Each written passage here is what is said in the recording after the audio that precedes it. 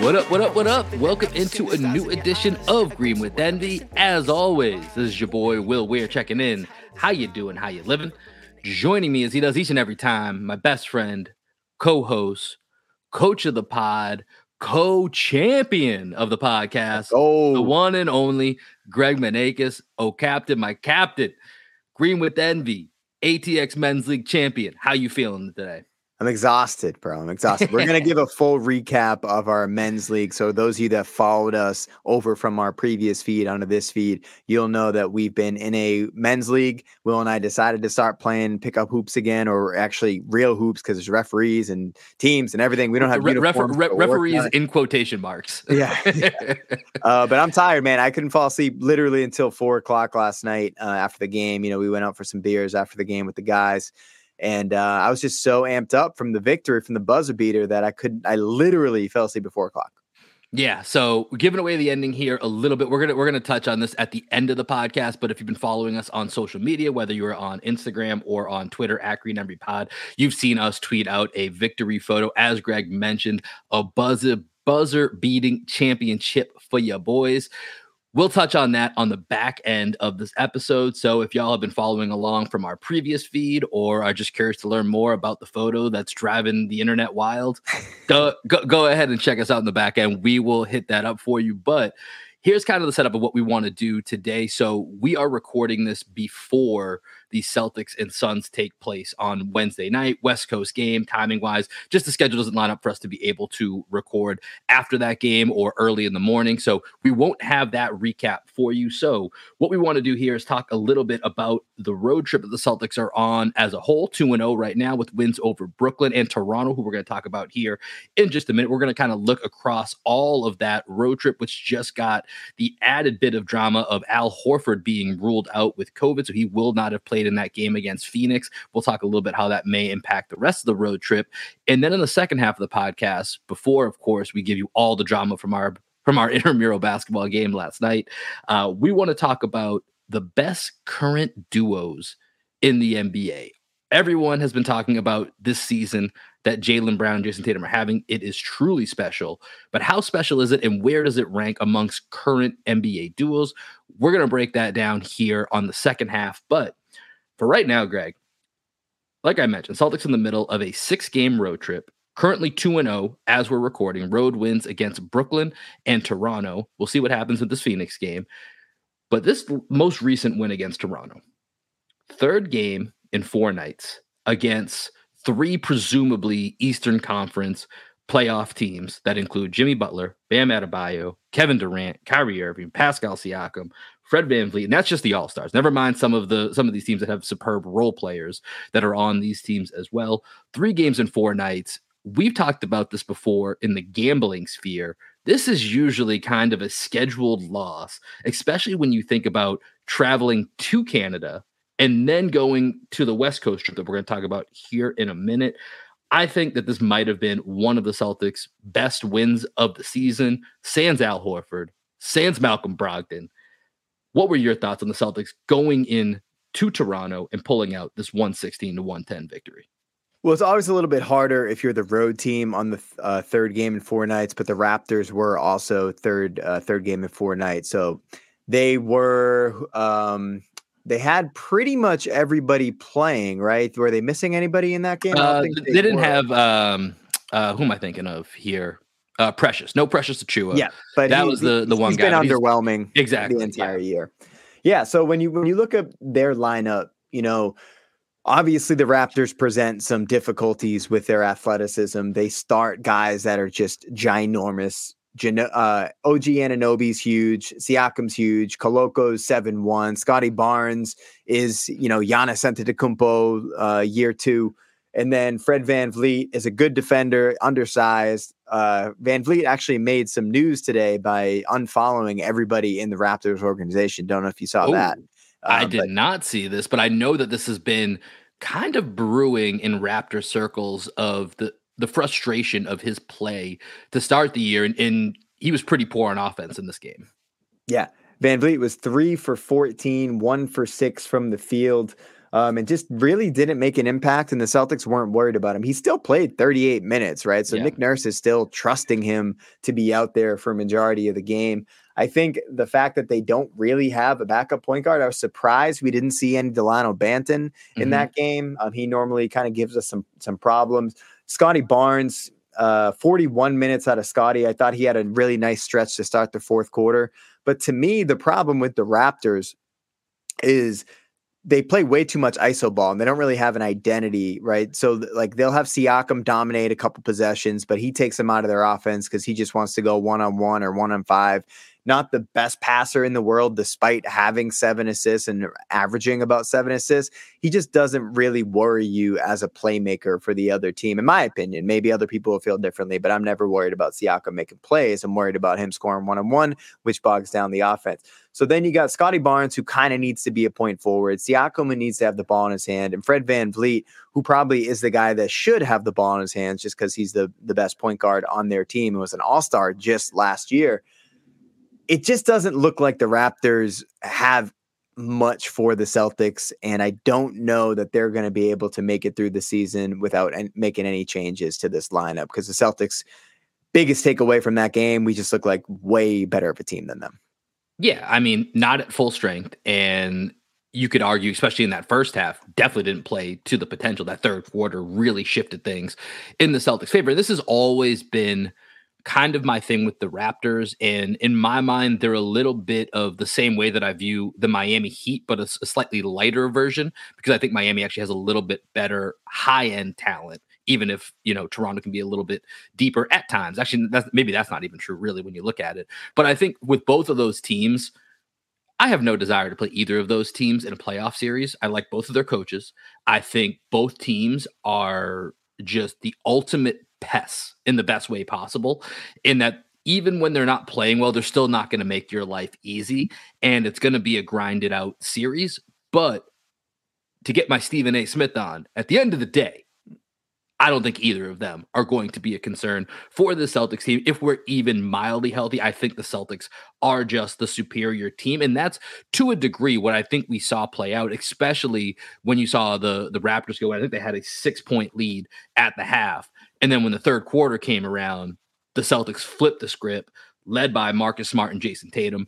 And I think Marcus Smart deserves a massive shout out. This was one of those classic Marcus games where he had he had 8 points and 4 assists in that third quarter, but that doesn't nearly do justice to what he did in that third quarter with his energy, his defense. And I think one of the signature plays was, I believe he had stripped not Fred VanVleet, excuse me. I believe it was Gary Trent at the top of the key or on the wing, dove on the floor, hit Jason Tatum for a pass up ahead. He gets fouled and goes to the foul line. You hear him give out this very vocal scream.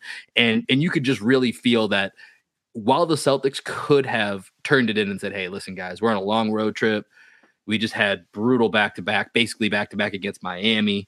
Brooklyn, we didn't have our best game. Like, this is an easy game to just say, hey, let's look ahead to the West Coast. We got a rematch coming with, the NBA over the NBA Finals, which I'm sure they're going to get geared up for. We got Phoenix, which everybody's talking about. Devin Booker's just in this MVP race. And they just refused to fold. And Marcus Smart led that charge and was instrumental. I thought this was a definitive this is the moments that we need from Marcus Smart, are these type of games that he had, like in the third quarter against the Raptors. Yeah, I tweeted out about halfway through the third quarter. I was like, do Toronto Raptors fans just have nightmares about Marcus Smart, because it seems like he dominates a stretch every single time we play. If he had just gone out of the game at that point, he would have already dominated the third quarter. And then he hit 2 threes, had a steal, had a couple more assists, had that play you were talking about, took a charge at the end of the quarter. And like Tatum obviously is the best player and had a great third quarter himself. 17 points and 5 rebounds, just casual. Crazy. But Smart, I mean, shout out to the First to the Floor guys. I don't know if you listened to their episode with Greeny, but they had Greeny from Barstool on. They were also extolling Marcus Smart's performance in the Raptors game. So we got 2 straight episodes here where we're just like fawning over Marcus Smart and all the stuff that he does. But it is so noticeable when you don't see him in the Nets game, and the offense is very bogged down. And then you see him in this Raptors game and everything's moving better. We didn't have 2 other connectors on the team in Brogdon and Horford, and we were still able to get the job done. But I think that kind of leads me to Blake Griffin, because I think they talked about Marcus enough on the last episode on First to the Floor. Blake, he was 32 minutes in that game, which I would imagine is a season high. I haven't double checked that, but it seems like that would be a season high. When you only play once a week, balls to the wall. Let's get it. But he had that great pump and go from the 3-point line where he dunked. It seemed like he got like a little lift from Scotty from behind. He gave him a push in the back, which I think carried him a little bit further and harder to the rim. He needs a little trampoline boost these days. Yeah, okay. I respect it. But Blake Griffin, man, 32 minutes, 13 points, 8 rebounds, 2 assists, 1 steal. And he was just all over the place, both ends of the court, making all the right reads. He's not. So one of the things that you and I think both were frustrated, or I guess just like we noticed a lot last year when Blake Griffin was in the game, he was shooting the three probably a little bit too willingly. Mm-hmm. And he hasn't really done that with the Celtics. I haven't checked his numbers, but he only took 1 3 in the game against the Raptors. And it seems like when he does have that 3-point shot, he's deciding to move it and screen, move it and cut. He's just doing a great job making great decisions when he gets the ball on the outside. And I don't think the Celtics also, when they see him open for a 3-pointer, we're not like, all right, let's get the ball to Blake. They're like, all right, let's maybe hold it for another dribble, another count, and then we could get it to Blake if there's nothing else that materializes. Yeah. But he's just doing a great job. Yeah, so just to answer your question, he's 4 of 11 on the season. So he's taken 11 3-point shots on the season. Love this wrinkle of Blake. Do not worry about, hey, do I have to be ready for a minute here, a minute there? Basically, hey, we're not playing Al on back-to-backs. That's your night. That's your night. Gear up, be ready for, 25 to 30 plus minutes and just focus on having yourself ready for that. And I think allowing Blake to have that mentality for a guy like we've talked about before, like this guy was all NBA. This guy's probably a Hall of Famer or a borderline Hall of Famer. So he's in the conversation. He's getting votes. And, I think too many people get into the NBA Hall of Fame, but I don't think necessarily that would be the case with him. Like, I think he's probably someone who's pretty deserving. Multiple all NBA nods, has been, top 5 in MVP at least once, if not twice. And so I think for a guy like that, I wonder if this was discussed when bringing him in, because I can see this being, even though you're playing less, more appealing to a guy in this part of his career that he knows, all right, when I play, I'm not going to be me, but I get to be in the full flow of the game. I don't have to just fit in, like, to the point where you were saying when we would watch him with Brooklyn, which of course I still can't believe he got a tribute for, but whatever, I went over that last time. But because he was only in those games for 10 to 15 minutes, he was basically just a stretch 4. And they almost, I don't know if they wanted him to shoot those threes, but that seemed to be where the ball was ending with him. And I think what we've seen with him in his young stint so far with the Celtics is that, like you said, you pointed out all the things that he's doing, moving the ball. And you look at the end of that Raptors game, he was on the boards. He was in there getting in the mix. He made one of the last shots that really sealed the deal when Toronto was kind of hanging around, kind of creeping around, being the pests that they are that I talked about. And Blake was, he was instrumental in shutting that door. And so I can't speak highly enough about the way Blake is being used, how Blake's reacting. And it makes me wonder, Greg, should we recruit Blake to play for our pickup team? He's only playing once a week. I mean, he may have the means, if he needs an extra run, come out, hang out with the ATX Green with the Envy squad. Like, I think maybe we should make a pitch. We should make a pitch. Yeah, Blake looks great, man. I think he would by far be the best player on the Green with Envy team. But on the Celtics, all he has to do is play once a week and just make an impact. The word I always like to use is facsimile, right? So he is a facsimile of what Al Horford is going to bring on the court. He's not going to hit the 3, but he's going to do pretty much everything else that Al can do besides the chase down blocks, right? He's a great positional defender, great screener, great cutter, great passer. You can run some offense through him and delay at the top. You can run some get actions, all the stuff that the Celtics like to run on the offensive end. I think he just fits right in with what Al Horford does, which is why I thought it was so smart for the Celtics to bring him in, because obviously Al at his age can't do it, and then Blake at his advanced stage in his career can't do it on a night-to-night basis. So having both of them to kind of lean on the other one when the other one can't play is interesting. Now, the one thing I've been thinking about a lot lately, Will, is when we get to nut crunch time in the playoffs, will Joe Mazzulla decide to mix up the rotations a little bit more where Blake Griffin's actually on the court, or is he just purely going to be break in case of an emergency throughout this entire year? Or will we see him getting some minutes in a playoff rotation when Mazzulla's not worried about saving him for the entire year? My guess is we don't see him. My guess is break in case of emergency. And so he'll have a built-in flow and rhythm because you can look back to, I don't know how many back-to-backs are remaining, or if, we just talked about, or we mentioned at the top, Al Horford is out with COVID, at least for this Phoenix game, maybe a little bit longer. He's going to have several games built in where, like you mentioned, he played 32 minutes in this Raptors game. And so he'll have a rapport. So it's not going to be as if it's a totally foreign concept, but I do think that's going to be a break in case of emergency with Blake Griffin. By the time we get to the playoffs, if everyone's healthy, including, of course, Rob, who is on the precipice of being able to return, it just doesn't seem like there's going to be enough minutes. And it's going to be exactly the opposite of what they're trying to do. If they were to fit him in there, is they're going to try and be, hey, we need, 5 quick minutes. And, maybe there's a scenario, depending on how a series is going, in which that makes sense. But I think it would have to lay itself out. I can't see that being something that they plan on doing. It would have to be kind of a mid-series adjustment, but I think that's a nice luxury to have. And this is where, when I jokingly mentioned to you earlier in the season when the crowd was chanting for Blake to come in, and it was reminiscent of chanting for Taco to come in, and very quickly you were like, well, he can't be the new Taco, because if there actually was an emergency, we still have a chance with Blake Griffin. With Taco, it just wasn't going to work out like that. Like if Taco had to play big minutes in a playoff game, we were gonna be in trouble.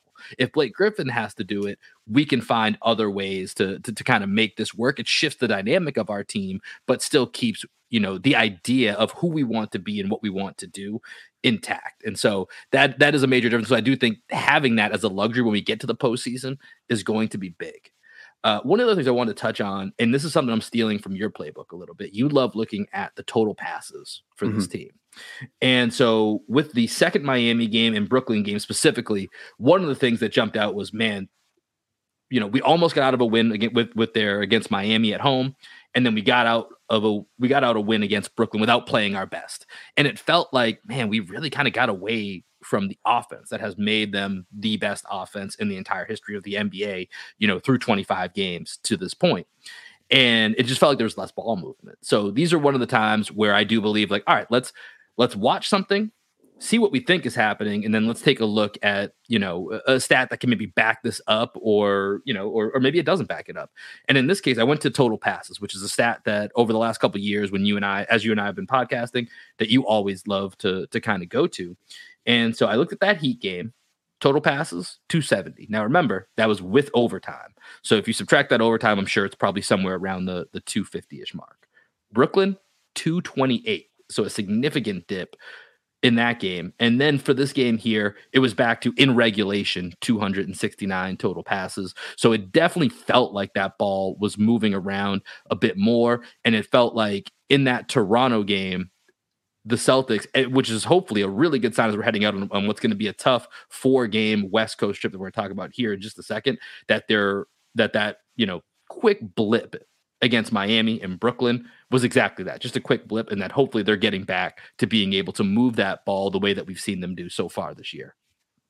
Yeah, I'm trying to think of the teams that we're about to play and see if the Celtics can get into the Tyler Hero hunting problem that they did against the Heat. And I don't know that the Suns necessarily have anybody that they could get out of their offense to go hunt. The Warriors, Jordan Poole would be that guy. Yeah, Jordan. They'll probably do that to Jordan Poole. So it'll be interesting to see. I'm interested with the rest of the road trip, man. Yeah, let's start talking about that. Yeah. Here. Let's go there.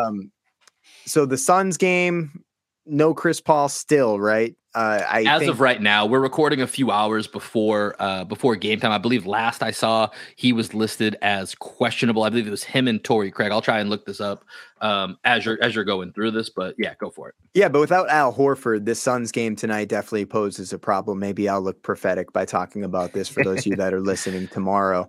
I think DeAndre Ayton is going to be a big problem for the Boston Celtics. He can't really stretch the floor to 3, so he's not really a pick and pop guy. But think about the way that like Vucevic just gave us problems for the Bulls. And DeAndre Ayton is a better player than Vuce at this point in their careers. He's had some really, really dominant games. He's had some 30-15 games this year. And I think he's figured out who he is as a player. We're going to get into that duo conversation in a little bit, but he's a guy to kind of keep your eye on, is kind of working his way into the duo conversation because of the problem that he's posing for a lot of teams that just don't really have centers, right? There are some solid centers. There are some unicorn centers. But he's kind of like living in between the unicorns and the solid centers. He's one of those who's centers that's like, is he going to be a star? Or is he just going to be this like good role player? We don't really know yet with DeAndre Ayton. But with the Suns game, one other thing I'm looking forward to tonight. So one, how are we going to deal with DeAndre Ayton? And two, how are we going to contain Devin Booker? Obviously, Devin Booker is another MVP candidate. I think Tatum will be up for that game. I think Jalen will be up for that game. Because there's an argument that, Jalen is closer to Booker than Booker is to Tatum. So that'll be fun to watch tonight, just to see how they're able to bounce back. They're continuing to travel on this road trip. Maybe this is the game with the Warriors game coming up. That's actually more of a trap game, despite being against another top team in the league. We'll see. But I think if I had to guess, my money's on the Celtics all year, every game. Yeah, I mean, there's not a game that I think, unless I knew there was, significant injuries that they weren't going to be playing, that I wouldn't feel good about the Celtics winning in that game. So the Phoenix game, they're 16-8 as we're recording this, for first place in the Western Conference. That will be a hell of a matchup. But let's look ahead, since we're not going to know what will happen in that game. Let's look ahead to the final 3 games of this road trip. So as we're going through this, we don't know if by the time the Celtics get to Saturday night against the Golden State Warriors, if they're going to be 2-1 on this road trip or if they're going to be 3-0. But the road trip will conclude on Saturday with Golden State, followed by back-to-back against LA Monday, Tuesday, Clippers on Monday, Lakers on Tuesday. And so with these games, the wrinkle of Al Horford not being in there is kind of of course, it's a big deal not having him, as much as we just praised Blake Griffin. Blake Griffin against Toronto was going up against Christian Koloko. And some of the other games that he's played against, like the Hornets, it's Mason Plumlee. When you're talking about, like you already mentioned, DeAndre Ayton, when we get to Golden State, it's a little bit of Kevon Looney and Draymond Green, their backups. James Wiseman did get called up. We'll see. And obviously he's had his own struggles. If by the time we get to LA, that's when you really see some trouble. If you're having to deal with Zubac and then, of course, Anthony Davis, that's when it becomes a real problem. So as we look ahead, like I said, Greg, we won't know if we're 2-1 or 3-0, but between the Golden State Clippers and LA Lakers game, which of those are you most either excited or intrigued for to see how the Celtics play that matchup? In a weird way, I kind of want to see how we deal with Zubac, just because he's so big and he's had some he almost had a 30-30 game. Yeah, it was a 29-30 like about a week ago. Absolutely wild. And he's one of those guys that is just a load. And actually, real quick, Greg, he's what you just described, that we don't know where DeAndre Ayton fits. I think he's firmly in that, not a unicorn, but more than just a role guy. He's one of those, like the Yusuf Nurkic's, the Jonas Valanciunas', the guys that, they're not the top, but they're also not the bottom. They're going to give you a chance if the rest of your team lines up. I think that's firmly where Zubac is. Yeah, I think Ayton's probably one level above those guys that you just mentioned. But as you were, I almost cut you off to say the 2 names that you just said. Nurkic and Valanciunas and Zubac are like all living in the same area together. They're roommates. Yeah, they're hanging out. The guy that actually is going to be interesting is Kornet. How is Luke Kornet going to hold up on this, and the rest of this road trip? Will he start? I don't think so. Maybe he starts against the Clippers just because Zubac is such a load. I think Davis, although he's playing great, he's one of those guys that you can get underneath him and kind of push him out if you need to. Zubac is just so big. He poses a different type of physical problem. So I think Kornet's going to be huge on this road trip. I wonder if I don't want to see Noah Vonleh on the court. I don't want to see Kabengele on the court. There's rumors that maybe Rob could be ready at some point on this road trip. Maybe it's after this road trip. I would bet it's after the road trip. You don't want to throw him out there into the fire too soon. So, especially with I believe it's a 7-game homestand to end December coming up. That feels like the time you're going to be at home. You're going to be at your facilities for basically 2 straight weeks. it feels like sometime in that mix would be my guess as to when we see Rob Williams. But like you said, we keep hearing these whispers of he's close, he's running, we're getting videos. So we know that it's coming. My guess would be it wouldn't be on this road trip, even though for some of these matchups, obviously you'd love to have him. But of course, that's the long-term outlook that we're way more concerned about than one road game in the middle of December. But I think like with this road trip, I think the LA teams are going to pose the most interesting matchups for the Celtics and to see how they deal with it. But I'm excited for the finals rematch. Of course. You know, that's just one where it feels like we need to, and I think it's going to be a game, especially where there's 2 days off after this Phoenix game. So they should be, as rested as you can be in the middle of a long road trip. And you know that this team is going to gear up for it. You know that Tatum and Brown have heard what everyone has said throughout the offseason about, the war, what Draymond said about kind of punking us a little bit, what, everyone has said the Celtics ran out of steam. Tatum just wasn't that, despite being that guy for 3 rounds, all of a sudden the narrative in the offseason was Tatum. I'm not sure if he's that guy. Well, he's certainly making a statement this season. And, with that game being a primetime game on Saturday night, I feel like that is going to be a massive game for the Jays, that they're going to want to come out and really make a statement to make sure that everybody, if you're not paying attention, what you damn well should be right now. Yeah, and the Warriors aren't playing great basketball. Obviously, I'm really, really high on the Pacers. I have been since the beginning of the year. Before, when we did our over/under pod, that was one of my locks, was that the Pacers were going to win a lot more games than people thought, and they just beat the Warriors in Golden State. With no Miles Turner and with there's someone else that was Halliburton. There was no Halliburton. Yeah. No Halliburton, no Miles Turner. That's a massive road win for the Pacers. Yep. And the Warriors just haven't been great. So if I had to guess, I think the Celtics get revenge on the Warriors, and the Warriors come out with some like, they were the team that had more to prove than us. Like, we won the finals. Yeah. It's just one game. What do we really care about this game? I think the Celtics probably win that game and win it handedly.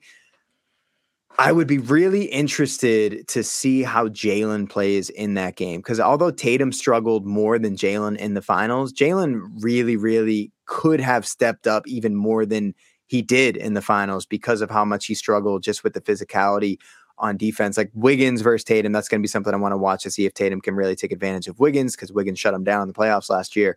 But Jalen in the Raptors game, man, 8 assists, 0 turnovers. And that assist to turnover ratio keeps going up and up and up, where Jalen's almost averaging 4 assists per game now. And he's playmaking at the highest level of his career.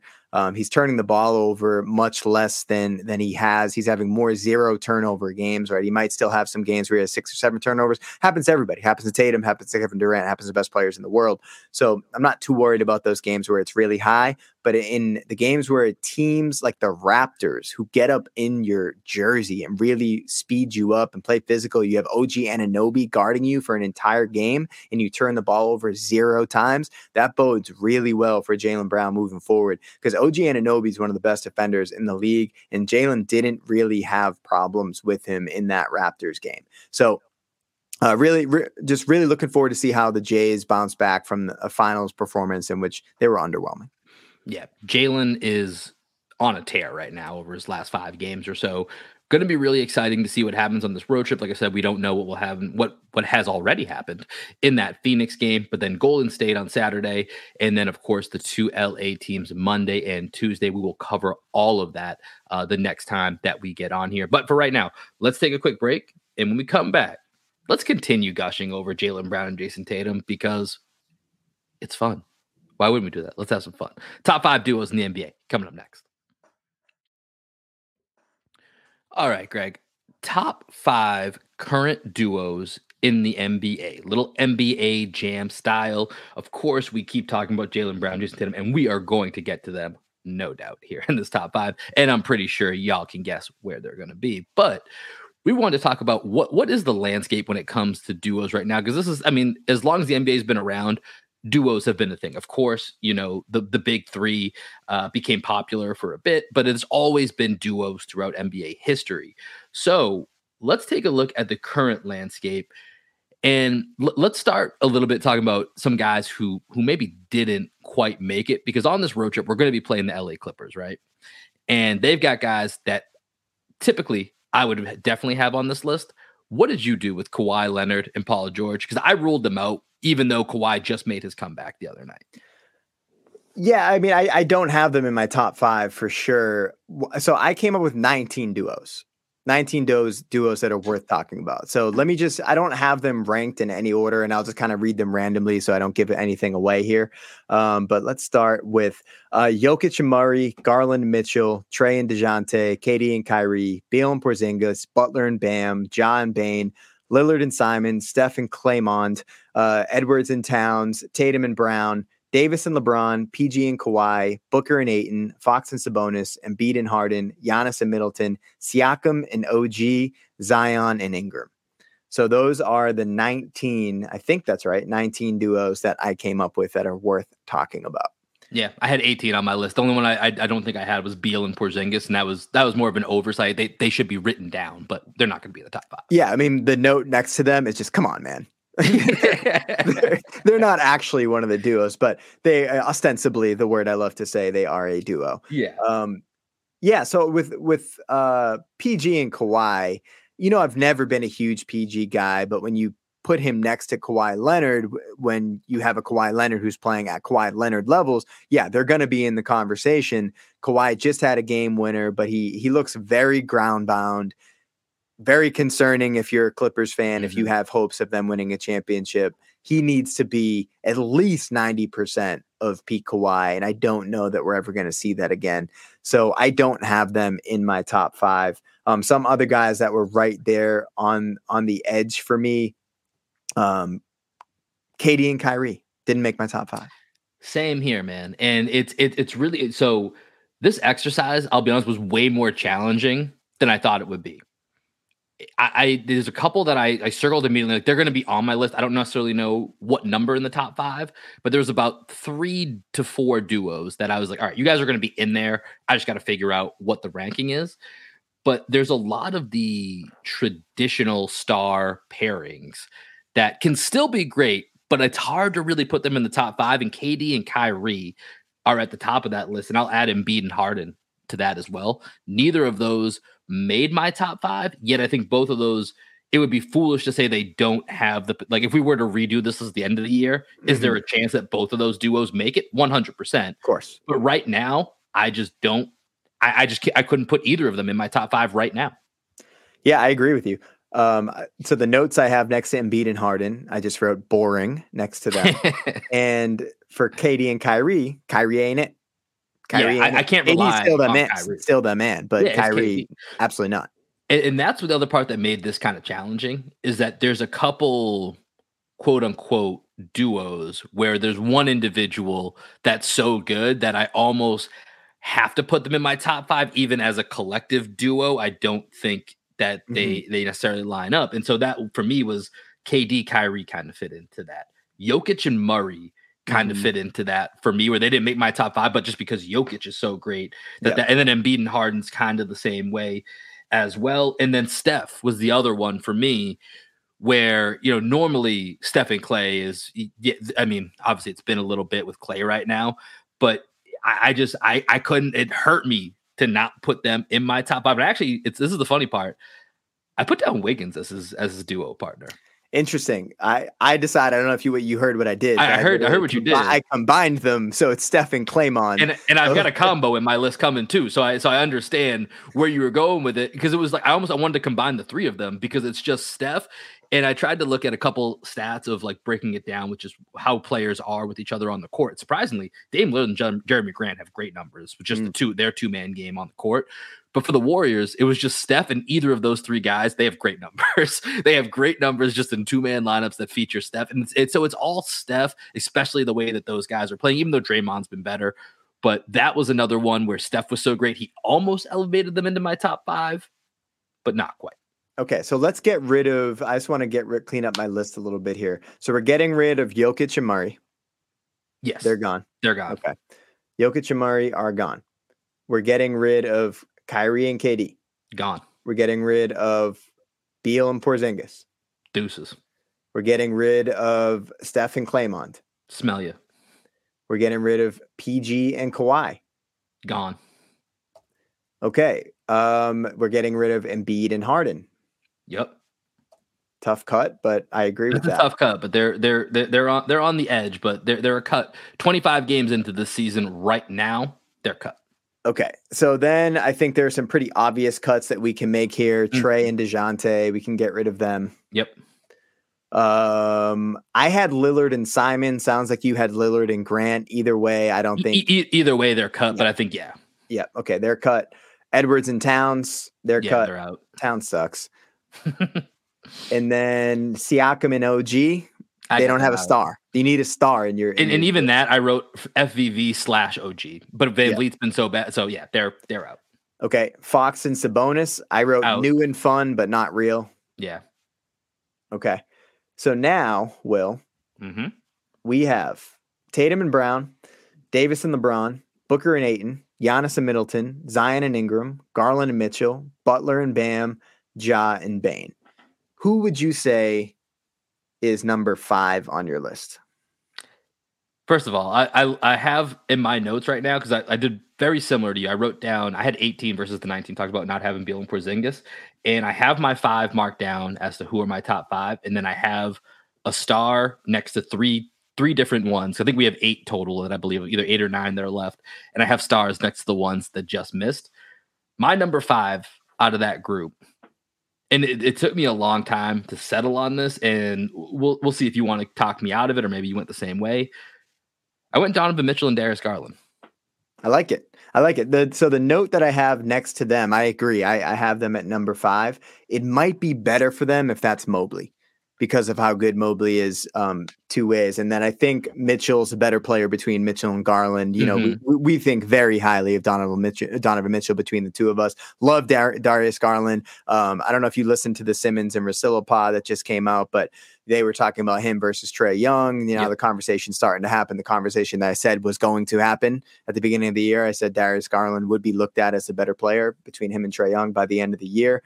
I don't think that they're like, are they on the same level as John Bane?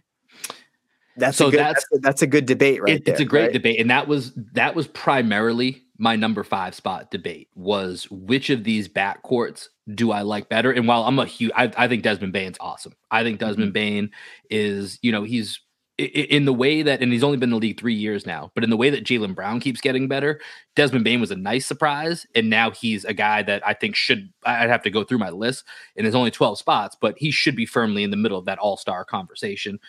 He's a guy that can handle the ball a little bit better than I think most people would have expected him to be able to do. He can initiate the offense. Ja can play off it. Ja can play kind of that cutter role. And so I love the way that they play off of each other. And it was really tough. But I think for me, at the end of the day, when I look at Mitchell and Garland collectively versus Ja and Bane, I feel pretty firmly that Mitchell and Garland are 2 top 25 guys. I think Bane's probably still just a little bit outside of that. And that for me was a little bit of the differentiator. But back to your point about Mobley, that's for me how the Cavs get to this next step, is when we have to say, okay, and I think Mitchell's probably the better player out of Garland, but Garland's still young, so that could flip. But one of these guys plus Mobley is going to have to be their top 2 for them to be in that championship contention. But I think them at number 5 is, I'm okay with it, but it's a really tough call between them and John Bane in Memphis. Yeah, the note I have next to John Bane, definitely in the convo for top 5, but we're going to get rid of them here. Yeah, okay. Let's get rid of them. So get rid of John Bane. So we're putting Garland and Mitchell firmly at number 5. I think the other, let's do our other cuts here. I think to be a duo, right, both guys have to be on star level.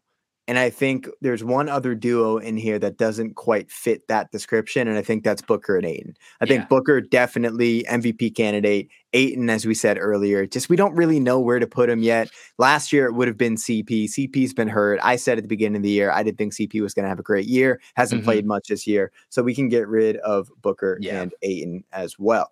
So that leaves us with Davis and LeBron, Giannis and Middleton, Zion and Ingram, Butler and Bam. And that is 1, 2, 3, 4, 5, 6. So there's one more of these duos that has to get cut. And I'm leaving it up to you to make this cut.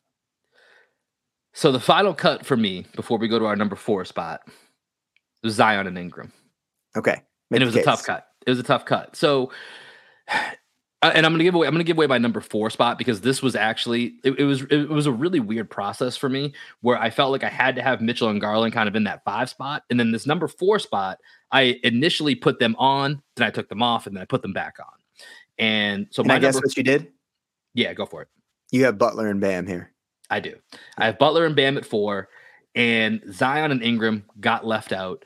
And a little bit of it is just proof of concept. Zion and Ingram, we talked about it when we did all NBA. They're both really good. Zion is starting to come into form these last couple of weeks of just being an absolute monster. And a lot of the role players in the Pelicans have kind of exceeded what I kind of expected from them. And that's been part of what has pushed them to, I think I don't know if they're second or third in the West right now. Second in the West right now as we're recording at 15-8. But I still need to see a little bit more. And that's, to a degree, very unfair because I just put Mitchell and Garland at 5, and they've only been together for this year. But I just believe in that backcourt, and I believe in that Cavs team. The Pelicans team, I'm really encouraged by, but I still feel like Zion and Ingram are a little bit of a weird match together, or I just want to see it in some high pressure situations to see how it really works. Interesting, right? Because I think Garland and Mitchell complement each other better than a lot of people thought that they might. And I don't know that Zion and Ingram necessarily complement each other, right? So to be a duo combo, right, you kind of have to play off each other a little bit better than they do. So if you take the individual talent of those two duos, I think you would probably pick Zion and Ingram, especially if you were starting a team. You would want the size, you would want the generational talent in Zion. The guy Ingram at 6'9", who can create his own shot whenever he wants. A little bit more higher upside on the defensive end, although Ingram hasn't really shown it consistently, and Zion has been a turnstile on defense throughout most of his career. You just want the size there. But I agree with you. I don't think they complement each other well enough to firmly say that they are in the top 5. But we have them at number 6, which is pretty damn good. Which is really good. And then I went with Jimmy and Bam at 4 because, like I said, I came to them and initially was like, yep, they're going to be there. Then I rethought about some of these other guys that we just left off the edge and was like, man, am I really going to put a team that is, they geared up for the Celtics, but they're losing to the Pistons. They're losing to, they're 3 games under 500 right now. But then I think about it, 2 out of the last 3 years, they're 1 shot away from being in the finals twice as the team's 2 clear-cut best players. We just talked about Bam's a fringe all-NBA candidate. Jimmy has, when it comes to playoff time, when it comes to winning time, Jimmy might be in the top 6, 7 in the league that you're like, I want that guy on my squad. We just saw the ridiculous shots that he hit against the Celtics a couple days ago to go ahead and lock in that overtime game. And so at the end of the day, I think I've seen the 2 of them, even if at times, when I look at Bam in the Eastern Conference Finals, like, bro, you just got to be more aggressive on offense. You don't got to be Kendrick Perkins doing 27, 30 points like he wants you, but you have to be assertive and aggressive. And there's things you can ask for. I've just seen too much with what they've done over the last 3 seasons to write that off because of these 25 games to just say it's officially done. Once again, we finish the season out. Maybe I change my tune to that. I'm admitting that's entirely possible. But at this point, especially seeing them gear up for the Celtics game we did a few days ago, I'm not ready to say it's not Jimmy and Bam as one of the top duos. So that's why they got my 4th spot. Yeah, and also with your duo, you want like the identity of your team to follow what your duo does, and that's exactly what happens in Heat culture, right? Bam Adebayo, Defensive Player of the Year candidate. Jimmy Butler is an absolute dog in the defensive end. Both gritty guys that are going to fight tooth and nail every single game. They're never going to give up. And I think although their talent might not be at the same talent and skill level as some other duos that we've already cut, I think that because of just their will to win and their mental makeup, that definitely gets them into the top 5 for sure. So that leaves 3. We have Giannis Antetokounmpo and Chris Middleton, Jason Tatum and Jaylen Brown, Anthony Davis and LeBron. Who is in your number 3 spot? If I had to guess, Will Weir went with Giannis Antetokounmpo and Chris Middleton. You'd be incorrect, sir. Wow. Did you go Davis and LeBron here? I did, and it's a mess on my sheet because I went back and forth about who's 2, who's 3, And I have it crossed out so many times that it was honestly right before we got ready to come on here today and talk. I had to sit down and say, Will, make a decision, just stick with it. Okay. And I went with LeBron and AD in this 3 spot. And the main reason I went with them in this spot is right now I feel like it's easy to get swayed because AD has been dominant over the last 2-3 weeks. But we also just spent 2 seasons asking for more. We've seen LeBron start to age a little bit. We've seen his body finally start to break down. He's not getting to the free throw line at the same rate. You know, you mentioned that Bill Simmons and Russillo pod from earlier. He's shooting the worst field goal percentage of his career while taking the most shots he's ever taken in his career. Mm-hmm. And something that's a byproduct of that team. You know, like what else are you going to do? But with that, I tried not to let the last couple weeks of Anthony Davis persuade me, because if he keeps it up, I will probably have to put them at 2. And if LeBron remains even somewhat healthy, there's a good chance that they move up. But I didn't know if a team that we've felt for the better part of the last 2.25 seasons has been the definition of disappointing. Am I really going to say that's the second best duo in the NBA, despite both of these being top 75 guys of all time? And I just felt like I couldn't quite do that yet. However, if Anthony Davis continues to make a case for first team All NBA, happy to reconsider at the end of the season. Yeah, I think if Davis continues to play at this MVP level, now the real conversation is who is the best number 2 guy in the league? Is it LeBron James or is it Jaylen Brown? Right, that's the real. What a world we're living in right now. What a world that this is a debate. And that honestly, that could end up being, whether it's second or third team All NBA. That's going to be the conversation that we're probably having. Is all right. So AD makes the center as the first team potentially. Tatum's going to make that first team as one of the forward spots as long as he stays healthy. And then it's, man, Jaylen Brown or LeBron James. There's a conversation I did not think we'd be having 2-3 years ago for sure. Yeah, and I think that's why I have Davis and LeBron ahead of Giannis and Middleton, just because I think the gap between LeBron and Middleton is bigger than the gap between Davis and Giannis, with Davis playing at this level. I think I still believe in LeBron. Obviously, there has been a lot of slippage in his game, but he's still putting up crazy numbers. And, you know, when the chips are on the table, I'm going to bet on LeBron James over Chris Middleton. So that's why I have Davis and LeBron at number 2. I did flirt with the idea of having him at number 1 just because of the idea I just brought up about LeBron being the world's greatest number 2. If LeBron James is your second best player, that's a pretty good spot to be in. Yeah. And Anthony Davis has been that dominant, and the way that he can affect the game on the defensive end and just being huge around the rim. I know we talked about how he doesn't pose quite the same physical problem that like a Zubac does, but I'm probably going to sound really, really dumb listening back to that when Davis puts up like 40 and 25 against us without Al Horford. But yeah, that's why I would go Giannis and Middleton at 3, Davis and LeBron at 2. And that leaves us with our number 1 real quick, spot. Before we get to our 1, just on Milwaukee very quick. Yeah. Just like you did with the Warriors, where what you called it, Claymont? Yeah. Middle day. That was basically how I was thinking of that setup. Is Giannis is the best player in the world. I still think he is, you know, and Jason Tatum's coming for that crown. Well, we're talking about him in just a second here.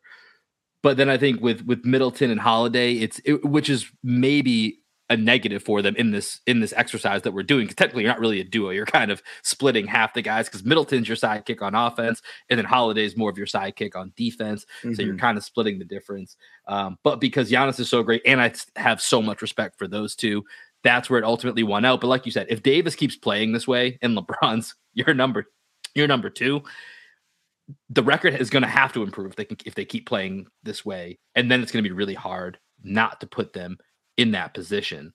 But right now, pole position, you all knew this was coming. You know we were building up to this. You know what it is. You know what it has to be. You know that, in my opinion, there's no other answer right now. It's Jaylen Brown. It's Jason Tatum. And what they're doing right now is, the word special is probably overused. Not even probably, it's definitely overused. But this is a really, really special season that they're having right now. I mean, to get 2 guys who are only a quarter of the way through the season, but are going to potentially both be in that first, second team All NBA conversation, currently averaging 57.5 points per game combined. it's special, and that's the right word for it. Yeah, and Simmons and Russillo did a great job kind of showing the historical relevance of those numbers, right? They had Shaq and Kobe at 57.2. D Wade and LeBron were at like 53 or something like that. Yep. Kevin Durant and Steph were around that as well. I think they were at 54. So for Tatum and Brown to be at 57.5, to go along with 15.4 rebounds, 7.9 assists, 2 steals, and 1.4 blocks between those guys. If I may have mixed up the steals and blocks numbers, but it's just unbelievable. And you know that when one guy doesn't bring it, the other guy stepping up in his shoes. The same stuff I talked about with Butler and Bam, the mindset of your duo, that also is coming from the Jays now, right? They are not only leading by example and leading in the stat column, they are now leading vocally. You can see them just like leading through their body language as well. There's not, one thing we've talked about with Jalen over the years is he'll kind of like drag his feet from time to time and it'll look like he doesn't want to be on the court. You haven't seen any of that this year. Both of them are flexing on everybody. Maybe they're front running, but they deserve it. These guys are the best duo in the league. And when you think about the criteria of a duo that we've been talking about, we kind of just touched on it with Giannis and Middleton, right? Middleton's really not, I mean, he's great. Chris Middleton's a great player, but there's just like another level to get to be part of a duo. And I don't think Middleton is quite there, but he's enough where with Giannis, you can call the fact that you can't definitively say it, Tim, is the answer right there, right? Yeah. And you could flip that around to Drew Holiday as well. But like when you think of duos, you think Shaq and Kobe, you think Duncan and Robinson, you think, Bird and McHale, you think Magic and Kareem, Scotty and Michael, obviously, KD and Curry, or Curry and Clay. Like it's very definitive. You know who you're referring to when you announce these duos. And I think Bucks fans would tell you it's like clearly Middleton over Holiday though. It's just like Middleton, he's a Celtics killer, but there have been other games in which he's underwhelmed. He's like, I don't know, what would you say? He's like a poor man, Paul Pierce. That's a fair. I think that's pretty fair to say. Poor man's Paul. I mean, Chris Middleton's awesome. Like I don't want to make this seem like it's anything anti Chris Middleton, because he's a guy that I would love to have on the Celtics. So he'd stop killing us. This is just for this conversation. Exactly. You kind of have to be at that level where it's like everyone's like universally accepted. One thing is not like the other. And in this scenario, it's Chris Middleton, just based purely on the exercise. But the season Jaylen Brown and Jason Tatum are putting together, it's one for the record books. I think definitely, obviously, in our lifetime, this is the best duo we've ever seen with the Celtics for you and I collectively. Before this was probably Antoine and Paul in their prime. No, Paul and KG. Well, of course, Paul and KG. I guess that would be that gets to the where's Ray Allen into that. But no, it would be Paul and KG would be the top two duo for that. But quick trivia question for you here, Greg. So we talked about they're averaging 57.5, puts them up there with a lot of duos, and really since 1980 puts them right up there with Shaq and Kobe from, I believe it was 01, 02, or no, 2000, 2001. Shaq and Kobe were at 57.2. And then in 01, 02, they were, 01, 02, they were at 52.4. But what do you think, what duo do you think since 1980? Because there's several Jerry West and Elgin Baylor years that no one's gonna catch. What duo do you think has the highest point per game total? And I'll even give you the point per game total if you want it. Yeah, give it to me. 61.5 points per game is what this duo averaged. Can you name that duo since 1980? Jordan and Pippen? James Harden and Russell Westbrook. Right. What's the most that Jordan and Pippen ever averaged? That I don't. I mean, Pippen wasn't a big scorer, but obviously because Jordan would be in the 30s, I'm sure it's up there at some point. I'd have to go back and double check, but at least the list I'm looking at right now, it has James Harden and Russell Westbrook at the top of that list at 61.5 points per game. I love how Simmons and Russillo just didn't even mention that.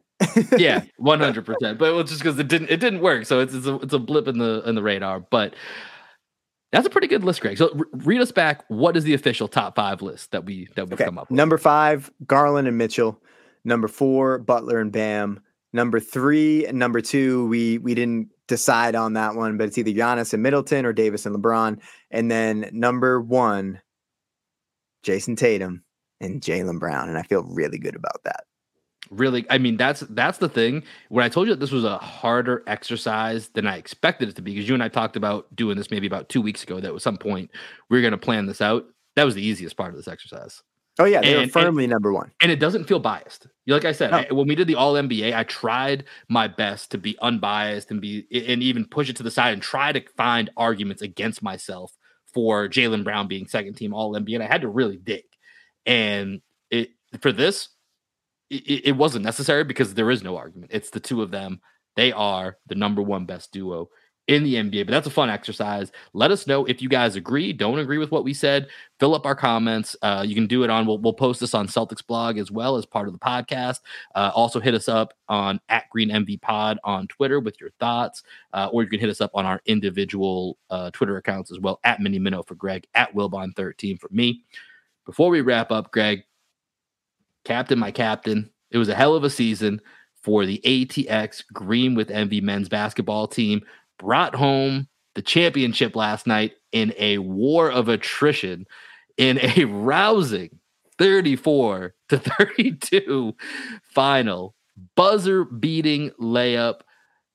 Do you want to give a little synopsis or give us a little rundown on your thoughts of our season? I thought it was a great season. We were 1 point away from having an undefeated season. We lost to the worst team in the league. We just pretty much the game that we just played in the championship. We also played in that game that we lost.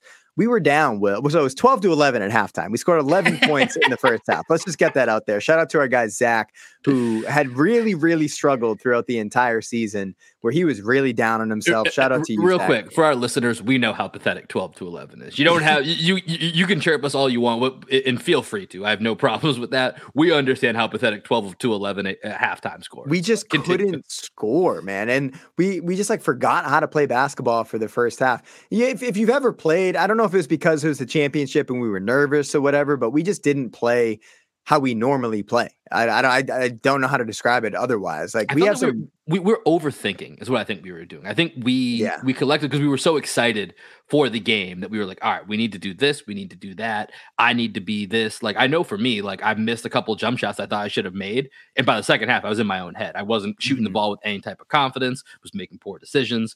It felt like things for our team just spiraled in that first half. And if it wasn't for our guy Zach being able to knock down a couple of shots, good God, we would have scored 2 points in the first half. As bad as it was, it could have been worse. It was rough. And Zach got off the snide in the semifinal game where he finally scored a couple layups at the end of the game. And broke we all his went PJ Tucker spell. Yeah. And it was huge. I mean, we needed him to have that game in the semifinals because in the championship, he really stepped up, had 9 of our 11 points in the first half. Who had the other 2? Was it Jordan? It was Jordan. Jordan had a layup after we missed, I think, probably about 7 to 8 layups previously. So, I mean, think about that, man.